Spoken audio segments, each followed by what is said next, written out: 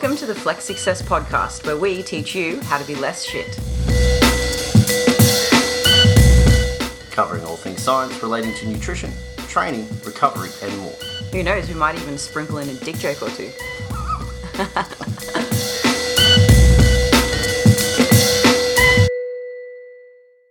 Why is it a snort and not a sniff when it comes to cocaine? I don't know. I suppose the Because sniff you're not really is... sniffing it, you're not smelling it, you're You're inhaling it. literally snorting. Okay, anyway, Yeah. side shoot. And we're back. On the couch, we've got Dean McKillop and Bill Boner. He waved when you were pointing at me. Sorry, Will. I was doing this one, it'll come back for me. I got there in Bill the Boner end. extraordinaire. Now, Yes. when Will booked in for this podcast, he did book in as Bill Boner. Explain yourself. Just when travelling around America with Jamie, the entire 6 weeks was just jokes. Okay. There was just not a moment of that 6 weeks that wasn't shit talk. And I believe Bill Boner was actually a guy who donated millions of dollars to the Alabama Football Club. Okay. And we were just like, Bill That's Boner. it. I like it. There are a few other names along the road as well, but yeah. Because Bill is a nickname for William, which Yeah. is your name. So I thought maybe, I don't know. Well, that's why. You just Will's had like, a "That's close permanent enough." erection the whole time you were in America and you went, I don't know. Bill Boner's actually a real person, but I took his name because I like it. Okay. Fair enough. Now, for the people that aren't watching and instead are just listening, we said Will. But Will who? Who are you? What do you do and why do you do it? Will Crozier. And I am both a powerlifter, an athlete who currently, as of a few weeks ago, have the top 125 all-time Australian total. And I had the all-time 110, but some guy in Victoria, I believe, took it. Bastard. What an asshole. Who is he? I'll get back at him. Mitch Lee, if you're listening. Burn in hell, Mitch Lee. We might send it to him directly now, just for the sake of it. I'll get it back. Trust me. I need to hire yourself again to get me back there. And as coach, I coach and co-own Nexus Performance, and we coach mainly powerlifters, but a whole bunch of strength people online, as similar to yourselves, to get strong and compete better and do well. Love it. And how did you get into powerlifting? I did bodybuilding for a couple of years. Yes. My coach was very heavy in the way that he programmed, as in like he liked to give threes, he liked to give fives, and that's what I liked. Yeah, just for listeners that don't know what that means a set with only 3 or 5 repetitions. Yeah, heavy stuff. Yeah. And also heavily favoured squats, bench and deadlift in this program as well. Okay. And then I kind of realised that I was good at that, and I'm like, oh, this is fun. This is the part of the program I like. This other stuff isn't that fun. Yeah. And then the dieting obviously isn't that fun. No, you're right. I think it's awesome. I love dieting. Sarcasm, maybe? Yeah, yeah. I think as you get better at it, you appreciate it. Yeah. I think it's more an appreciation, but yeah, it obviously wasn't fun, and the way I did it wasn't the way I would do it now, and then after it, I just realized that I was good at the lifting, and then decided, hey, I'm just gonna keep eating food, and and then I did my first comp in March 2015, Queensland States, and in that first comp broke a deadlift record for my weight class in Australia. That is cool. I'm pretty And good. what's your weight class? This is cool. I did that at 100. Uh-huh. Then for the past, most of the years, so 3-4 years, I've done 110. And I did my first comp in the week, a couple of weekends ago at 125. Well, At 117. class. Yeah, that's Well, awesome. you're 117. Yeah, Ish. in shoes and clothes and Yeah, food. right. Isn't it funny, though, that you're bigger now as a powerlifter than you were as a bodybuilder? Where the goal is to be as big and ripped as possible. Yeah, well, different Evolution of different training. worlds, but Yeah. I think it's a different mindset as well. Yeah. Because even at 100 and 110, when I did those weight classes, it was about, I kind of wanted to look good and stuff like that. But then, I don't know, there was a point where I got so lean in the weight class and it was affecting my lifts and stuff like that to some degree. And I was like, you know what, like I started powerlifting Well, I started lifting, really, to get as big and as strong as I could. So... I think you've succeeded. Maybe I should just do that.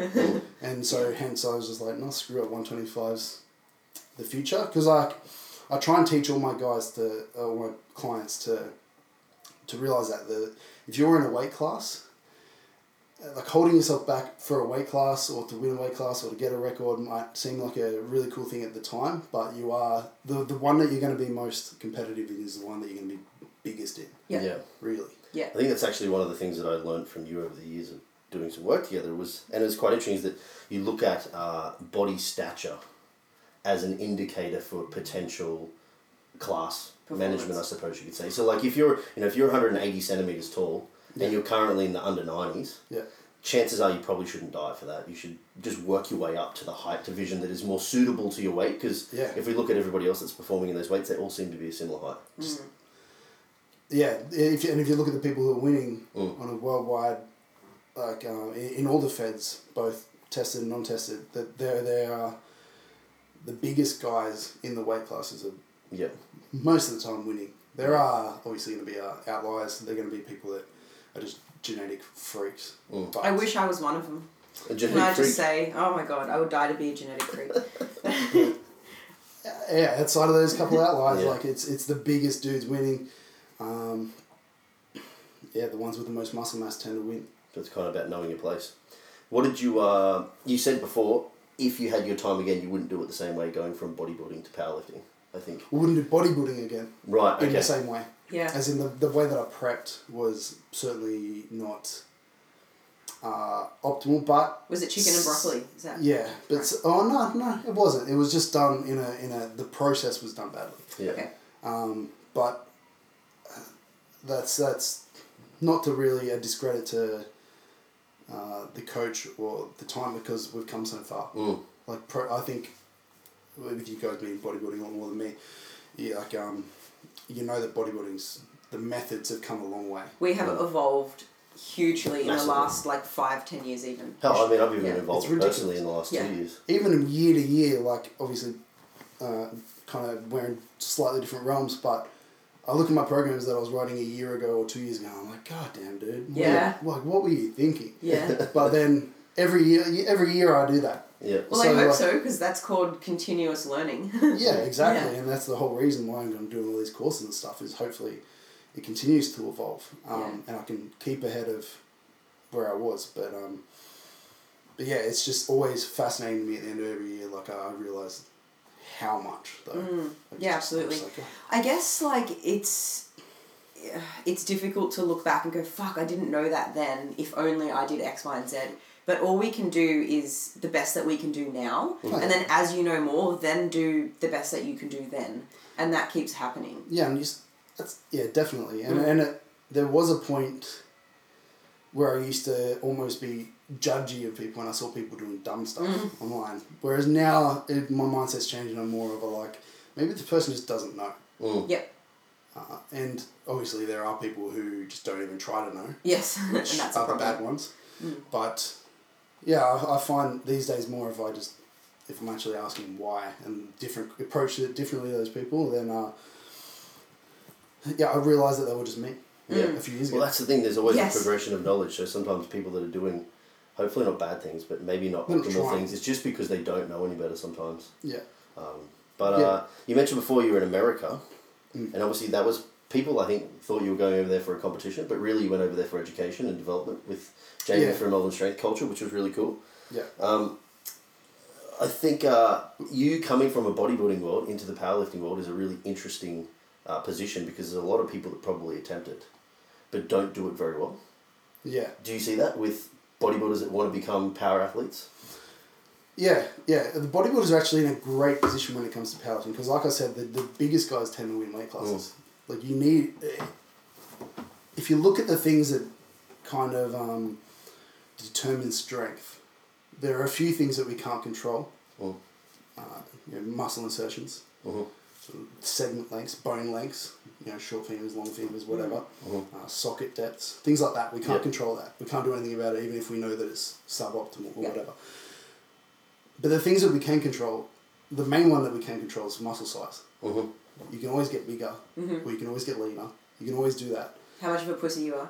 So, yeah, maybe we can control that a bit. But yeah, the main one we control is muscle size. We can control, like, there's other ones like neuromuscular timing or efficiency or whatever you want to call it. But at a certain point, if you've been doing powerlifting for 6-7 years, like me, that innovation is nailed. I only need a small peaking block to peak that skill, and the rest of it's still going to be hypertrophy, and hypertrophy is a lot slower. You can't really get faster at it. So yeah, I think bodybuilders are at a great place to start, as in, like, they've got a huge base, they've got a massive advantage over the powerlifters that don't have that background, I feel. Yeah. What would their disadvantages be, do you think? The disadvantages are the way that they go about that transition. They've got all this muscle that was built maybe doing isolation stuff or whatever. They could have done whatever.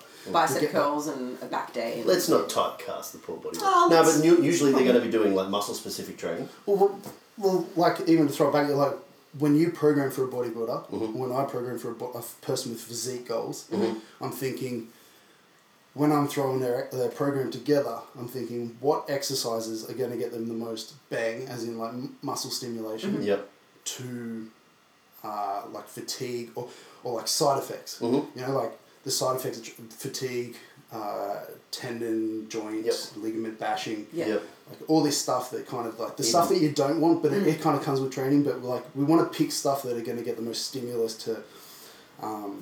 Less fatigue, more stimulus. Stimulus to fatigue ratio. Oh, Mike is retarded. Yeah. Coining terms like a genius. Yeah, he is. But yeah, you want to get that stuff without getting beat up, and so if I'm picking exercises for a bodybuilder, I'm going to pick ones that maximise that. Whereas in powerlifting, we don't have that choice. We have 3 lifts we have to do in competition, and the key to them, surprisingly enough, is to kind of cut out as much as we can. Yeah. We want to almost cheat as much as we can. We want to become efficient again and use the least muscle as possible. Yeah. Well, to a degree. Yeah. But so yeah, very different worlds. And so I think when bodybuilders come into powerlifting, they're used to that. They're used to trying to, like, you know, just put maximum tension on their quads to build their quads, which is great for something like a leg extension or a leg press or something like that. But when it comes to a squat, it's no longer about how much you use your quads or how much you use your hamstrings or how much you use your It's about how much weight you can lift. It's about the weight on the bar and doing them to a competition standard, and that's literally it. It's difficult though because as a bodybuilder, you think, like, hey, you're doing bicep curls, you're thinking about your biceps, you're thinking about it squeezing, and you kind of train yourself to be in that thought pattern when you lift. And then when you move to powerlifting, how do you all of a sudden just, like, switch that off? You're not, like, thinking about, okay, squeeze the glutes and, you know, extend through here. I don't think it's about switching it off because I still program a lot of hypertrophy for my guys. Okay. Depending on the phase, but even also during comp phases, they'll have a little bit for more retention, but still. And during those exercises, I expect them to think like that. Yeah. So if I program my powerlifters leg extensions or, you know, arms or whatever, flies, they're still going to be focusing on taking it through a full range of motion, focus on getting the pump or whatever, like feeling the muscle working, like stimulating that muscle. It's just that when I go to a squat, bench and deadlift, that I have to shift that mindset and say, hey, like, this is exactly what I want from you. It's a different intent. It's a different goal behind it. I don't need your ass on the floor of a squat. Yeah. Because it just needs to be a legal depth. Well, that's great for quads. That's great for glutes. That's great for off season. But in a competition, like, if I could work out a way to get you smidgen under depth so that you get whites, and that's it, like, awesome. Yeah. That's exactly what I want. Maybe we can think of this as a difference between internal and external cues, with internal cues being to think about the muscle and to, like, that mind-muscle contraction, whereas the external cue is to move the fucking weight. Get that deadlift bar off the ground, like, get it up. Whereas if we were a bodybuilder doing a deadlift, instead we would be thinking about what our muscles are doing, the internal cues. Yeah, I think it's a shift of, like, conscious connectivity. Like, bodybuilder would be consciously connecting mind to muscle contraction, Yeah. Powerlifter would be consciously connecting movement pattern efficiency. Yeah. Yeah. I guess you could even look at it as joints. Like I want to put my joints in the right positions for things to work. Yeah.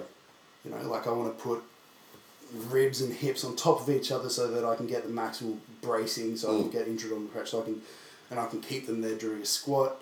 I want to put my ankles and my knees and everything stacked so that the force production is right, all that good stuff. So, and it has to be just competition standard, no more. Yeah, I think that would be a tough mindset for a bodybuilder to shift out of. It's hard. If they're hyper aware of range of motion and trying to be perfect, to try and get them into a position where they're literally just trying to shift their focus on maximising the efficiency of the movement, as opposed to almost sometimes bodybuilders, although argumentatively, potentially incorrectly, like focus way too much on trying to make it difficult, making a weight difficult to move, with the assumption that it makes muscles grow more, which I think is a false assumption. But like we could give the example of maybe a Turkish get-up, like fucking so difficult, but hypertrophy to effort doesn't quite stack up. Like muscles aren't growing because you're doing not saying that that's a bad exercise in and of itself, but if the goal is for hypertrophy, for hypertrophy, for nearly everything. Yeah, right. If you think about it. Shoulder stability. I mean, there's better what's things. stability? Yeah, well, there's but that's a good example of something being difficult, but not really getting the outcome that you want. Yeah. Just because it's difficult, you know. Yeah. You have to get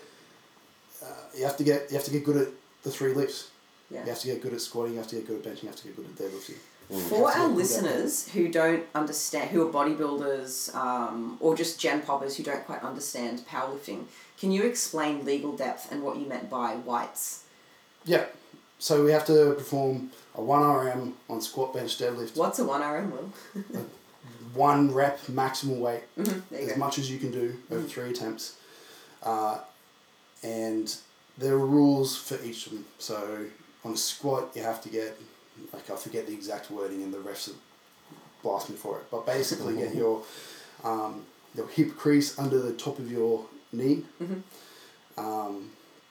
Doesn't matter how much under, you don't get extra points for going lower. Just has to be there enough. A deadlift, you have to start with the bar on the ground, you have to lock it out with your knees locked and your hips locked. And on a bench press, we have to unrack it with joints locked, elbows locked, control it to the chest. When the bar's motionless, they'll tell you to press it. You press it back up to the top until you're back at that starting position or, locked out. And then they'll tell you to rack it. Perfect. So all 3 have to be to a certain standard to keep it somewhat fair. And can you explain those white lights? Yeah, there's 3 judges. They give you a white if they think it's good. They give you a red if they think it's bad. Majority wins. Yeah, and you need at least 2 whites. Yeah, so you need 2 out of 3 to pass or fail you. Yeah. And then 3 attempts per lift. Yeah, same as pretty much any like Olympic sport, like throwing sport, whatever. But yeah, you get 3 attempts to do your best. So usually the first ones you want it to be super easy to build confidence or to build momentum or whatever you want to call it, to get something on the board in case something goes wrong. Yeah. So it's usually like a warm up, and then the second one will be tough. It'll be something that you are 99% sure that you can do, but it's probably like it's going to be hard. To think like, I don't know, 95, 97% of your 1 RM. And then the third will be a go for it, kind of. Yeah. 100%, like a proper hard lift. Legitimate like blood vessels popping in your eyes. Kind of. Sometimes. I know, I've seen you with bloodshot eyes before. So with your training now that you've, just peaked and done a comp and wiped the floor, might I say, what's your training looking like now? That was 2 weeks ago. And to give a little bit of context, we travelled around, like you said, we travelled around America for 5-6 weeks, doing courses, doing holiday stuff, and very suboptimal circumstances for peaking for a competition, because the competition was right at the end of the trip. Yeah.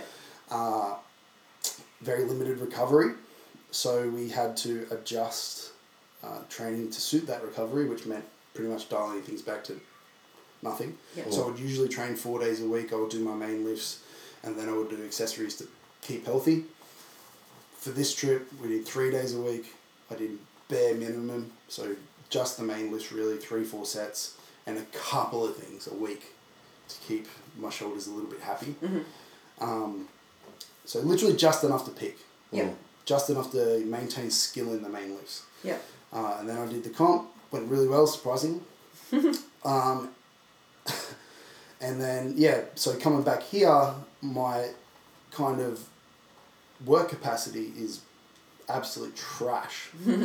Really. Yeah. Like and when you want to scale, when you want to get better, you're going to do, more volume, more intensive, whatever it is, your progressive overload.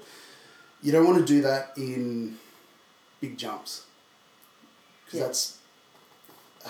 way more fatigue than stimulus. Well, just things aren't used to it. Yeah. I guess you should say. And if you can stimulate a muscle doing less, why not? Yeah, because so that that's comes less down side effects, to, right? Yeah. again, Mike Israel's That's what I'm saying. minimum effective volume. Yeah. If you only need, 5 or 10 sets to make an improvement, why do 30? Yeah. Exactly. There'll be time for 30 down the track. And it's only, it's only going to beat you up more. Yeah. You do more. So coming back here, I'm doing very little volume. Probably a program in which most people would laugh at and say that is that is so weak of you. Which it honestly feels like it, to be fair. When I look at it, I'm thinking that to myself, but then when I go do it, I'm like, holy shit. Yeah. We've identified a few muscle groups that want to be brought up, and we're just doing enough volume to hit that, which for yesterday's workout was 8 sets. 8 sets. 8 sets of legs, so 3 squats, 2 split squats, and 3 sets of leg extensions. Yeah, nice. Were you sore after that? I am. I'm scared, a little bit scared for tomorrow. After 8 sets. My quads are a little bit, and then the bottom of my glutes. So the right ones, at least. Yeah. And if I put up today, my back was sore, I'd be like, shit. What have we done? Yeah. But at least the indicators are good. Yeah, So. yeah. Oh, that's good. So when do you plan on increasing volume? The way I program, so usually it depends on a person's level, but I would either do it week to week, very incrementally, like add a few sets a week over a mesocycle. And that's typically how I would do something for like a bodybuilder, but I would expect them to have a bit more background than what I have. Yes. You know what I mean? That I can do with the comp and that. So I'll probably just run this for 3-4 weeks, whatever, until I feel like the benefit isn't there anymore. Yeah. And then we'll design a whole new mesocycle with maybe 10% more. Yeah. And you'll probably be like 12 weeks out by then for pro roll. I think I got 2. I think the way when I planned it, it was like 2.5 months of hypertrophy. Yeah. Because I think I'm 18 weeks out or something like that. Yeah. And since I'm in a weight class where I have a lot of room to move, I'm giving more time to hypertrophy, and then I'll just probably peak for the last maybe 8 weeks. Yeah. How do you find hypertrophy? Do you find it interesting or difficult? It's hard because when I go through these hypertrophy cycles, I miss the heavy stuff, and then when I go through the heavy stuff, I'm like, fuck, I just want to do some reps. Yeah, you're so exhausted. So it's kind of like a what you don't have, you want. Yeah. But I like it because I just like to think about it. I like to think about the stuff that we're talking about. Get the internal some connections. Yeah, and I like to have a little bit of DOMs and stuff like that. Or even though it is really cool to put 300 kilos in the bar, week to week that gets old. Fucking tiring, hey? Tiring and just beat up, like things Yeah. hurt, shoulders hurt, hips hurt, knees hurt, everything hurts. It's kind of sadistic, but I like the DOMs as well. Yeah. I do to a degree, Yeah. for sure. Have you ever been so sore in your glutes that you can't sit down without grimacing? Not in a long time, not since the bodybuilding days. Oh, man. But like I said, my bodybuilding days were, we went to phallic. Yeah. Yeah. Sometimes this one slaps me on the butt, as most boyfriends do, and it feels like domestic violence when it's my glutes are that sore from training and he gives me a gentle slap. I'm like, ah! The other thing is like when you get peeled for competition, just sitting down hurts because you're just sitting on bone. Yeah. It's like bone and muscle. You don't realise how much cushion a bit of fat on the ass Certainly gives. don't miss that. Yeah, no. And being cold But all the time. I think again you've highlighted another good point: bodybuilding transition into powerlifting, which I know you have some clients that do that. The mindset around trying to irk every last rep out of an exercise, as opposed to being happy with achieving the goal of that particular set in that particular mesocycle. Well, going back to what I did yesterday, those 8 sets, The squats were probably 3-4 reps from failure. Easy. Like the 8th one was nothing. Yeah. The split squats were the same. Maybe 2-3 from failure. God, they hurt for the amount of weight you can do for split squats. Yeah. And the split squats at the moment, I'm just doing like arm supported as well. Yeah. So there's a lot arm of weight. supported, okay. It's hypertrophy. Again, hypertrophy is intent. If I was going through a different phase, it'd be different. But and then the leg extensions were 1-2 reps from failure. So they're not even at failure. Yeah. You know, but your 1-2 from failure is still probably, at least from an advanced lifter's point of view, far more closer to a legitimate 1-2. Yeah. Than somebody else who's like, I was 1-2 from failure. And like, you know, with Gen Pop clients or people that really aren't that advanced in training, they're really like 5-6. Yeah. You know? I know this is so painful, but just so we're not assuming any knowledge, can we break down what we mean by being 3 off failure? Do you guys want to explain that? Well, my explanation would be that you are 3 reps from mechanical failure specifically, which means if you're doing a particular exercise in a particular way, so we stick with leg extensions. So if you're doing it at a roughly same amount of speed for each rep, roughly, you don't change your repetition speed, you don't change your repetition length, and you're about 3 reps before your legs can no longer extend up and do another rep. When you attempt a repetition, you would fail it. Not because it hurts, but because you physically fail. So what Will's saying is he was not training until he physically couldn't do it anymore, but rather he chose a weight that got him about 3 repetitions off failure. I felt like I could have done about 3 more. 3 more, roughly. And normally what we see is that the lower the rep range, the better you are at. It sounded like I said betterer. I didn't say betterer. I think you did. I said the better you are, and it came together, just so everybody He does say use, so I wouldn't put it past you. The better you are the closer you are to like the lower reps, the better you are at guessing your reps from failure. So like, you know, if you want to do a 4 RM, you're going to get pretty close. Yeah. If you want to do a 25 RM, you're probably going to fuck that one up for a while. Yeah. Well, if it was 25, we'll just take out the failure. What's the point? Yeah. Well, I think it actually was like an interesting segue, although it's not necessarily... Like, you're mainly obviously here talking about powerlifting, is that bodybuilders fuck up that notion that they need to go to failure anyway. That whole notion of needing to go to failure, for the most part, is unnecessary. That's what I meant before, is like when people transition to powerlifting, is that we're doing technical lifts to some degree. I mean, it's not a snatch, but it's a squat bench deadlift. There's a lot involved. When you first get into them, there's a lot involved. There's a lot to think about. And then I always get bodybuilders that come across that have been doing bodybuilding too long, and they're used to taking their bench press to failure, and then I'm like, dude, film me a set. And then they say they're doing a set of 10. Like, after the 5th one, all techniques out the window. And I'm like, dude, 5th was your failure. Yep. As far as I'm concerned. Because those last 5 were just garbage and just smashing your joints. Smashing your tendons. Like, you're not getting anything out of them. From a skill or from a neuro or even from a hypertrophy perspective. If the goal was to increase the risk of injury, they're doing a great job. Fantastic. Yeah. Or if the goal is just an arbitrary rep number for the sake of achieving a rep number. So I'll just... Yeah, so that's where I'll chuck in other things like tempos, slow tempos, just to make them make that a lot harder. Make it harder to fuck up, I guess. Yeah. But, so there are ways to get around it, but... That's a whole other thing, probably. Yeah. Now, Will, I'm really itching to get to your would you rather, so I can get there sooner rather than later. Do you have any wrap-up points for those listening?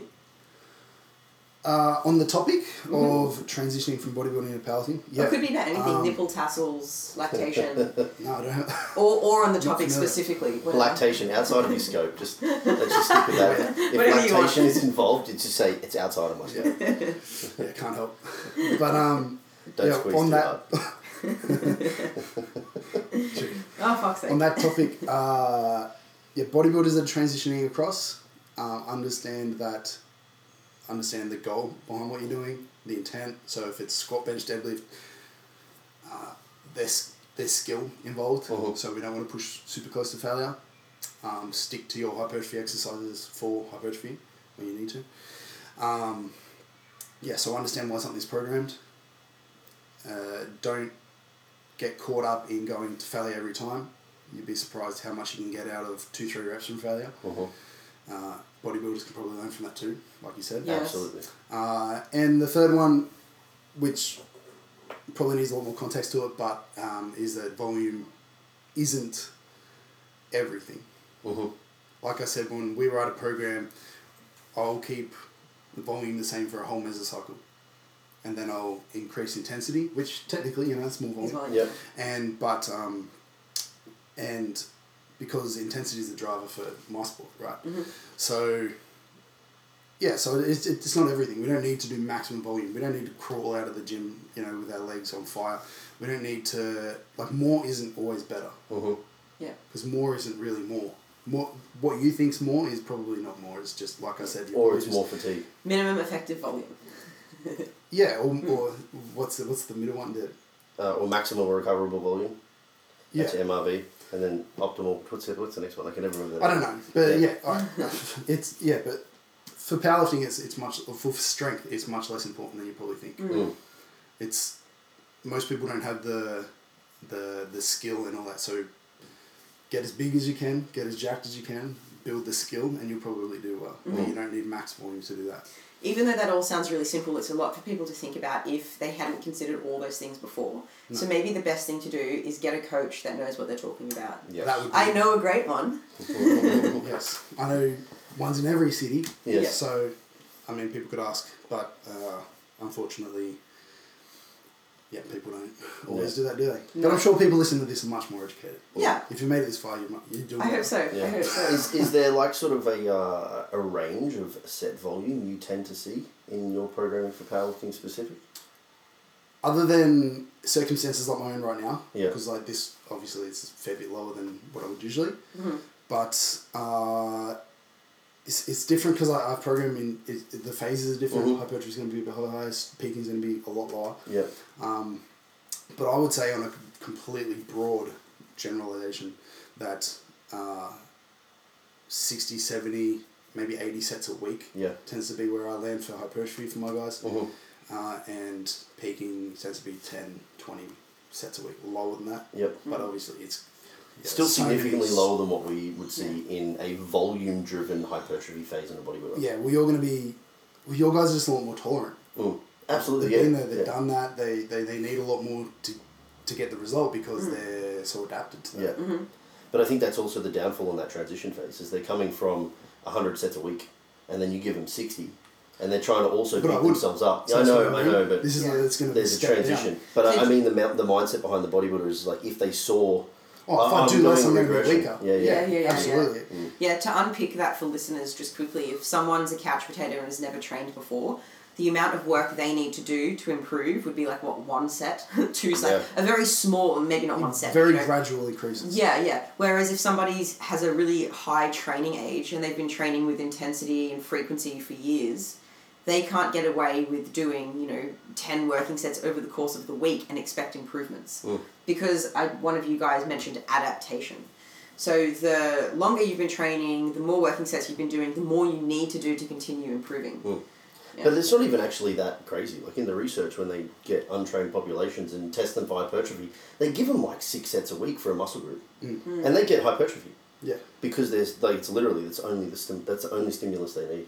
And once you overcook that stimulus, then you go to the next one and the next one and the next one. I feel like these last few years where volume studies have been a big thing have been great in the way that they've brought a light to it, but then also you get people that see that and then they're like, I need to do this, volume's the king, and now that's the only thing. Yeah, exactly. So it's definitely there are people that are going to take extremes always. So. Yeah, I still think the take-home message is that it's still mechanical tension progression for hypertrophy at least. Yeah. Not necessarily specifically more sets equals more growth. Yeah. So we need to look at that as part of the larger puzzle. Big picture. Yeah, big picture. Now, moving on to our segments, Will. We're going to ask you if you have something worth sharing. He's nervous about these because he's listened to some previous podcasts. Now, Will is not just a podcast guest. Will's a personal friend of ours who we've spent many years hanging out with. And I'm nervous about asking him these questions because I'm the queen of would you rather in just in group settings when I'm having dinner with friends. I'm like, would you rather? And Will can never answer them because he's just like, fuck, I don't want to do either of those, so he just won't pick one. So I'm really nervous about asking you these questions. But before we started... We'll hash it out. But before we started recording this podcast too, you mentioned that you heard Dalton's Would You Rather, which was would you rather lick an armpit or sniff an arse crack? And you said you're sniffing all day, every day. I'm not sure if you meant arse crack or...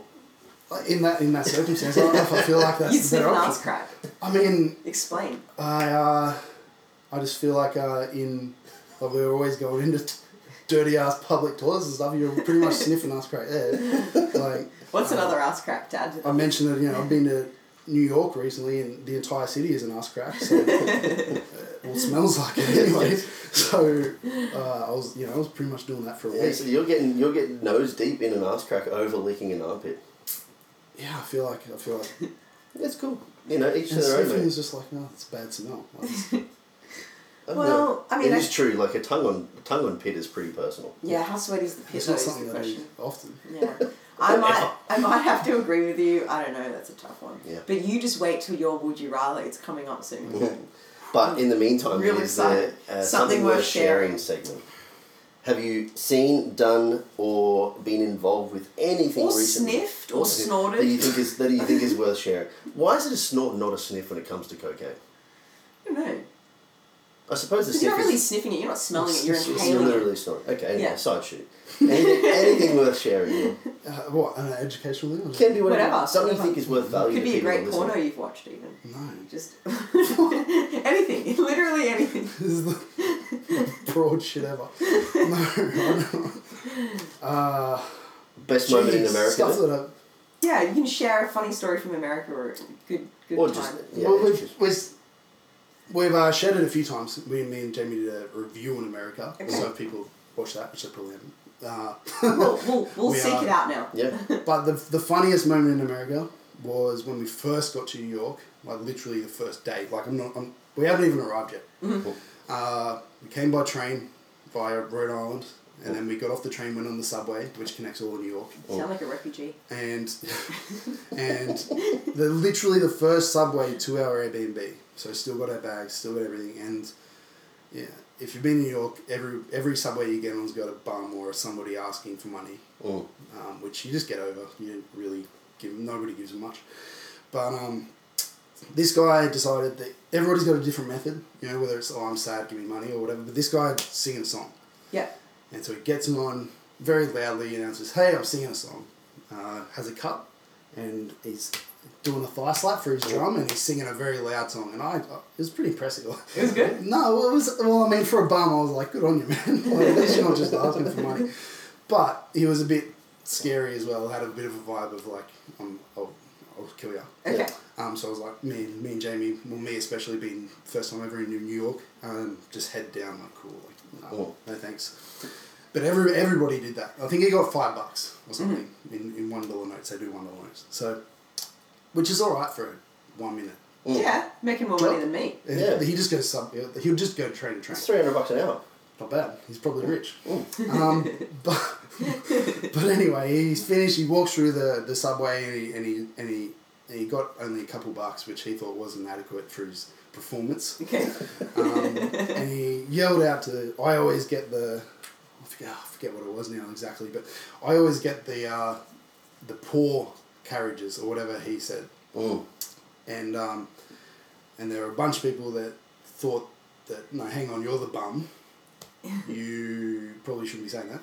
So one lady in particular who was right next to us decided to pipe up and just go like, no, you're the one singing on the subway. You're the bum. So he was calling everyone on the train like povos or something? Yeah, because they didn't give him money. Yeah, he's going, I always get the... Povo. Yeah, I always get the... I forget the... Damn it, I wish I remember exactly what we said. We said it on our thing. Like, yeah. I always get the bum-ass trains or something like that. Yeah. And then she's like, no, you're the poverty guy. You're the guy asking for money. You're the bum on the train. Like, fuck you, pretty much. Okay. And then he's come back and he's like, well, at least I'm working for money or whatever. And she's like, I do a job and stuff like that. And anyway, it was just back and forth. She should have shut her mouth. But she decided to just keep poking that fire. Right. And he's poking it back and then he then decides... she got stabbed and bled to death. Is that how the story ends? No, close. Oh, okay. But, oh, God. yeah, she decided to keep poking it. And then he ran out of arguments because his argument wasn't great. Yeah. So he decided that he was just going to declare that she was only pissed off about the situation because she gets no dick. Oh. She goes, you just don't get no dick. And she's like, I get plenty of dick. Yes. And then all the guys stood up and handed them their business down. I just love that she really emphasised the plenty. But yeah, I get plenty of dick. Yes. And then I was just, at this point, we were trying to not laugh because we're between them. So it was kind of like, shit. Yeah, but it was pretty funny. Pretty funny at that point. Welcome to awesome. America. Yeah, welcome to New York. And then, so they go back and forth a little bit more on that. Yeah. And then she just decides, you know what, fuck it. And she's just like, I should stab you. Right. I was like, okay. That escalated. Turn for a bit of the worst. Not as funny anymore. No. And then he goes, not if I stab you first. And he reaches in, I assume it was just his bum crack. Yeah. There was nothing else back there. He didn't have pockets. So he just reaches down the back of his pants and pulls out this knife, which wasn't that impressive. It was like just a home knife, but it's still, you know, it's a knife. I'd be scared of a butter knife if someone came at me with it. Yeah, and he was holding it pretty... Stabbishly. Stab you. And getting it out, he nearly hit Jamie, which was close to him. Oh my God. Thank God Jamie would have got stabbed, not me. But whatever, you, Jamie. Who cares about Jamie anyways? But yeah, he pulled it out, and then all of a sudden, yeah...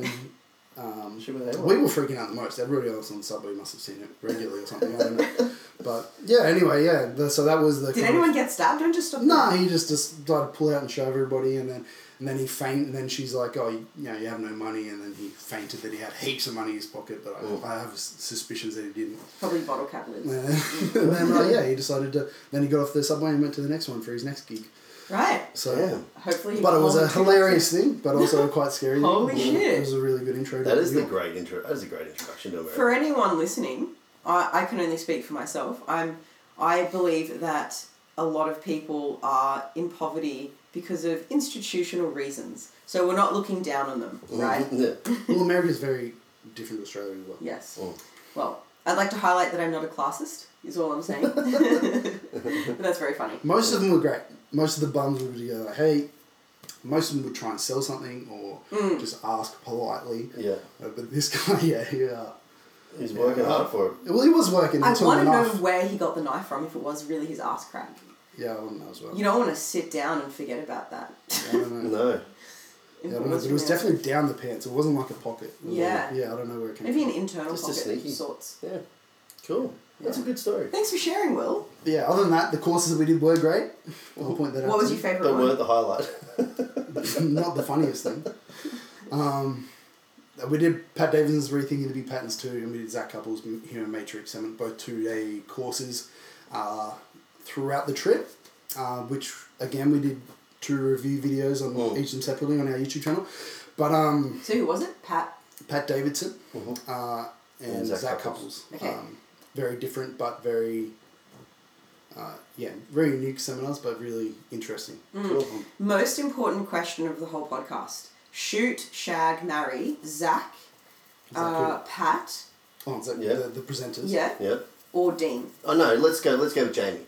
It's all the Okay, American alright. trip. And Jamie, the guy that you travelled Shoot, with. shag, marry. Who do you shoot, who do you shag, who do you marry? Jamie would be a good shag. No, don't give him ideas. Jamie, I think, is the only person that I could have done that trip with. So you're going to marry Lasted him. 6 weeks and still be fun right at the end. Okay. There's not many people. There are a few, but there are not many people I could do that with and still enjoy it. Yeah. So yeah, I think marry Jamie. Okay, that's sweet.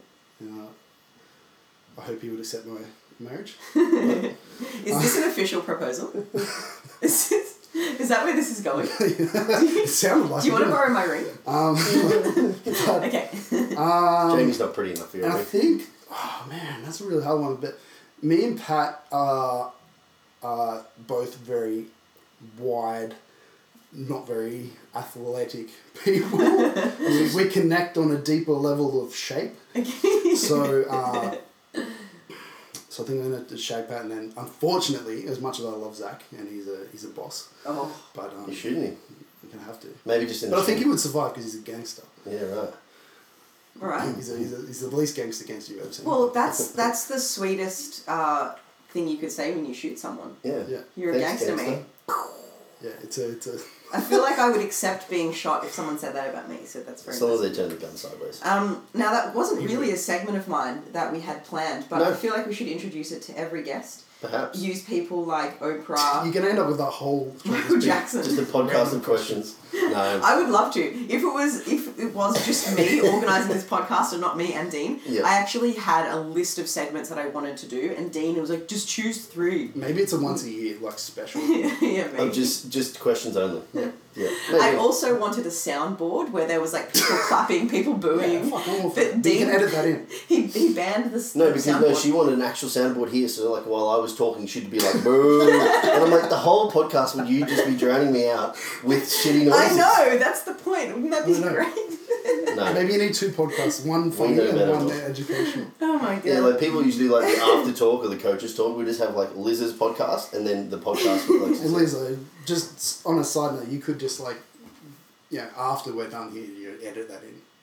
Yeah, I should. But I would like to see Dean's reaction as I boo him, is like the point. I reckon it'd be like me in prep. Eventually I'd laugh and then eventually I'd just be like, this is shit, why are we doing Fuck this? off. Now, I'm going to skip the embarrassing gym moment just because I'm dying to get to your would you rather. But listeners, if you do have an embarrassing gym moment, go to the podcast page, submit it, and we're going to read it out. And I feel like everybody's is just farting. It is common ones. Yeah, it is very common. Yeah, I think farting and shitting themselves is pretty common. Or maybe vomiting. Yeah. Like, if we don't get any If stories anyone outside... shit themselves and vomited at the same time, please put that. But it's got to be a gym moment. It can't just be like on a bus. To I was out drinking.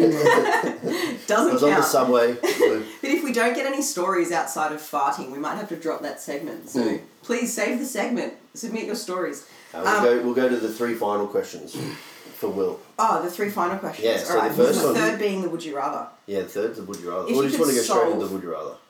Nah, let's go with it. If you could solve just one mystery, anything at all, what would it be? Man, it's a tough one.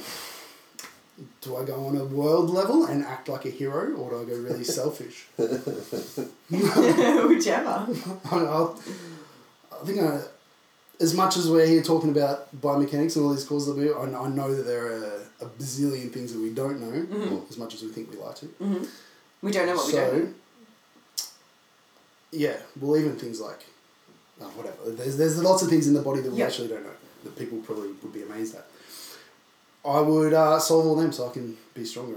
Well, you need to pick a specific one. No. Yes, you do. Yeah, you There would is rules. solve a way to manipulate socket depth, limb length, and all of the contributing factors to limiting strength that you can't change now. There's like we did that seminar on recovery, but we're only going off. I know that like all those weren't 100% definites. Yeah. Yeah. I want to They know were the likely. best way and so I can be as strong as possible. Yeah, I'm a selfish fellow. I accept that answer. All right. Question number 2. You want to ask? This is fitting considering again you just went to America with Jamie, but if you were arrested and nobody knew what you were arrested for out of your friends and family, what do you think they would think you did? These days, God, I don't do anything these days. I'm super boring now.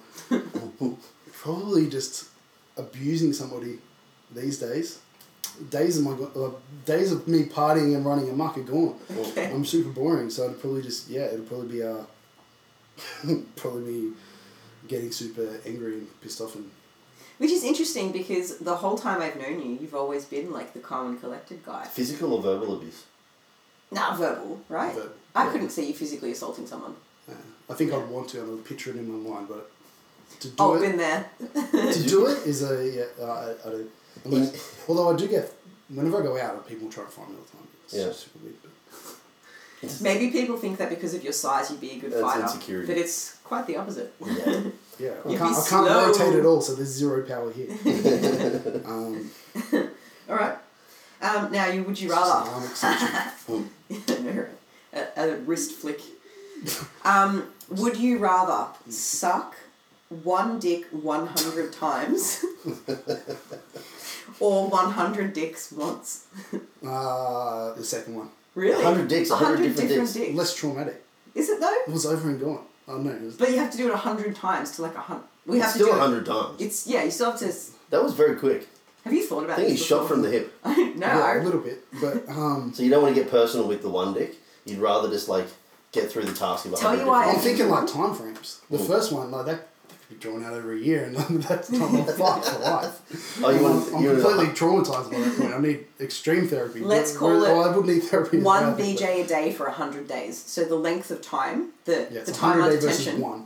Versus one No, very traumatic day. No. So it's 1 day for one new dick for 100 days, or the same dick 100 times. But like over 100 days, so you can either have the same And guy that makes show it too up. easy just to choose the one person. Does it? Yeah, I think so. I think so. So the reason I would choose the one person is you would get to know what they like, and you can get it over and done with really quickly. That's why I'm going with one dick 100 times. Yeah. Look, don't. That's not funny on a podcast, so people can't see what you're doing. Anyways, Will, sorry. What was your answer? In that context, yeah, the one. The one. Yeah, I thought you meant. I was picturing 100 like an hour and. Yeah, it's true. Like once you change the parameters associated with the 100 dicks, it does change the answer. So Something to ponder about. Yeah. Okay. All right, listeners. So two. So Will wants to suck 100 different dicks. Is what you're saying? Logical. There's too many ways to go around it, and you always want to know like what if. But yeah, more serious note. Will, where can people find you if they want to get in touch? And ask you to suck what? At WCROZ or Z. Okay. W Croz. Is W Croz your last on or just search William Crozier on Instagram, Facebook. I wouldn't bother. Unless you want to see good dog photos, you got great dogs. But they're on Instagram too. Instagram. Oh yeah, that's true. I know Instagram's where I post most material for both athlete and coach. Yeah. When you were in America, I slept over at your place, hanging out with your missus, and you obviously have 2 beds at your house because you have a spare bedroom, but I insisted on sleeping in the bed with your missus because I wanted to sleep with the dogs. Yeah. And I got to spoon Tank all night. It was so marvelous. So W Croz on Instagram. Sorry, I interrupted. Yes. Proceed. Or our website, nexusperformance.com.au. Cool. Or YouTube, I guess. Be the only one that we're regularly doing lately. Yeah, there's actually a lot of really cool content on the Nexus YouTube. I send people. Yeah, after coming back from America, it has a little bit of a spark under me to put more, because especially going to gyms like Hybrid Performance with Steffi Cohen and seeing like a heap of those guys that have just constantly got a camera in their face and just going hard on it and seeing how successful they are and how much they prioritise it. Yeah. You know, like when you assume, if I say like a successful business to somebody, they don't picture somebody just walking around with a camera in their face. But that's what their times prioritise. So I feel like we should do more, and especially after coming back from America as well, we have a lot more ideas. So trying to chuck them down before I. Pro tip. That's cool. Love it. Nice. Well, thanks for your time, Will. Very much. Appreciate it. I look forward to the next Would You Rather on the next podcast. I'm going to make it a juicy one, no pun intended. Yeah. And a nice little one for us, stay up to date with Flex. All of the necessary stuff is in the show notes. Yep, indeed. Super simple. Book, research review, coaching, consults, you name it. Thanks, everyone. Cheers.